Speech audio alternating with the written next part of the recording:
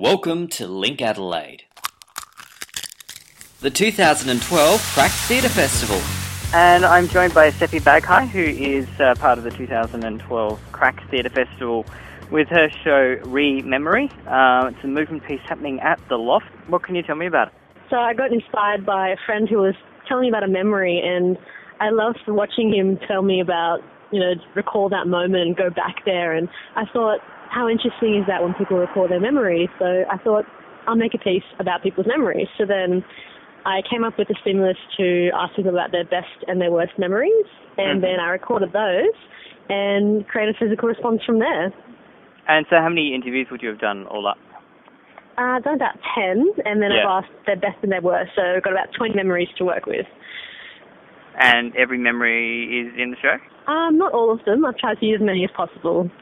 What's kind of your history? You're a movement kind of dancer person, a a movement sort of piece? I studied theatre at the Australian Academy of Dramatic Arts. So I just finished a Bachelor of Performance there last year.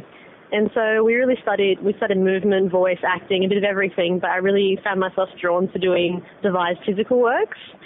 It was, part of our studies, but that was the one thing that I was drawn to out of everything we did. So I just went from there, yeah. And I suppose you might take elements of sort of verbatim theatre and move them into what you're doing? Yeah, definitely. Do we hear the memories through the work? Like, are you moving to a soundtrack of the recordings that you did, or...? Yeah, definitely. Well, it's a mix of stuff. Some of them are actually using the recorded words of the people who've spoken to me. Other times I'm speaking words like from a transcript, and I have some monologue. So it's a mix of everything, recorded, live, monologue, all different forms. Cool. And what sort of memories did people give you? Some really intense ones. The most interesting ones are actually when I asked people to tell me about their worst memories. Yeah. I remember the first day that I went about doing interviews, everyone told me their best memories and they were really fun and happy, but then we got to the worst memories and I think every single person I spoke to broke down and cried, so that was really intense. But wow. Yeah, it's a mix of a lot of different things, like a lot from childhood, some that are really recent, lots of different things. And which are easiest to express in movement?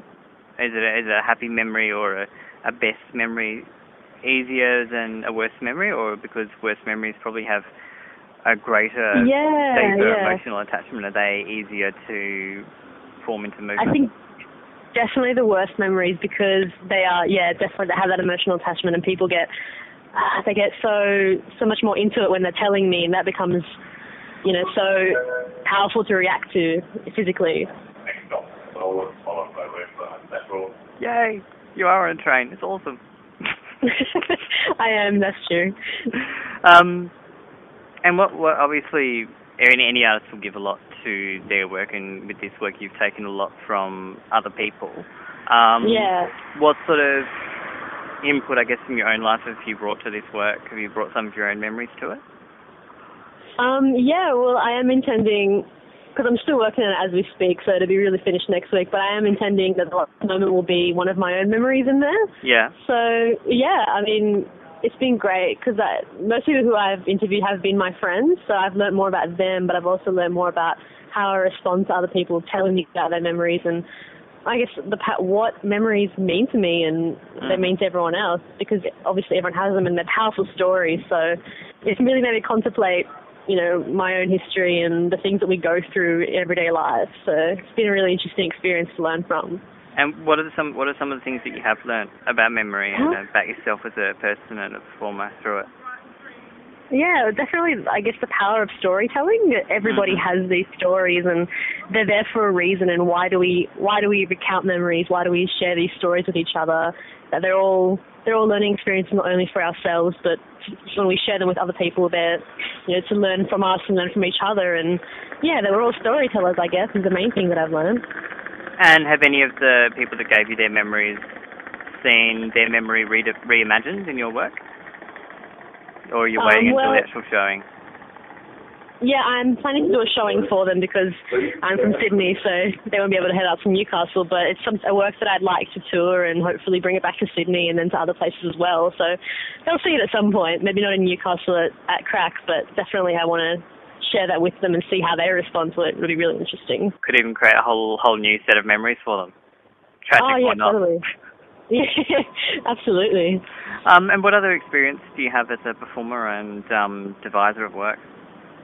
Well, since I finished my studies last year, I've done a few different things. Mm-hmm. I'll just let for the train announcement to go by. That's right. But I've been to the festival earlier this year. I did work there, which was a double bill. It was New Australian Works. There were text works. And I also did Short and Sweet Sydney. I did a physical work there, which actually won the festival, so that was exciting. Oh, congratulations. Thank you very much. That was a solo physical work that had no text at all, and yeah, I just found my calling there, so I've been going with the physical work ever since. What else have I done? I've been doing a residency here in Sydney. It's called Arts Lab. It's at Shopfront Contemporary Arts and Performance Centre. So I've been devising a work there, which again explores movement and also shadow puppetry. Oh wow! Yeah, so I'm trying to look at the link between found sounds from the real world, shadow puppetry, and movement. Mm-hmm. I don't know how it's going to work, but it's really exciting to explore those things. And I recently did a fringe show that just finished last week. That was the Grimm Fairy Tales, which is very exciting. Oh, cool. So that was really fun. We had a 1 week run, and yeah, I really enjoyed that. They were quite dark, and I got to work with text and movement and music and a bit of everything. So just working in all the things that I've learned from my students in the past year, and that was a cool experience to be part of the fringe here. And now I'm up to the Crack Festival. Nice. And what got you involved in Crack? I mean, how did you sort of come to be part of that?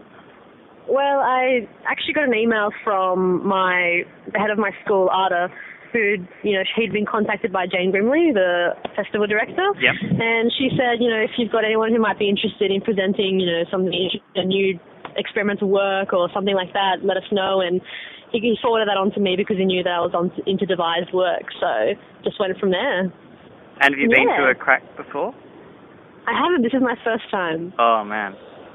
I think it's going to be quite the ride. I've been doing interviews for a little while now, and every artist sounds amazing, and it just sounds like it's just this big fest of arts and just people coming together and experiencing art for 4 days. It sounds wonderful. Yeah. So I hope you have a wonderful time, and I hope Re-Memory goes fantastically well. It's on at the Loft during Crack. For all the details, you can check our website, linkadelaide.com.au, or the Crack Theatre Festival website. But we've got all the links up as well. And Sepy, thank you very much for your time, and have a great Crack Festival. Thank you very much for having me. For more info, visit our website, linkadelaide.com.au, or find us on Facebook, facebook.com/linkadelaide.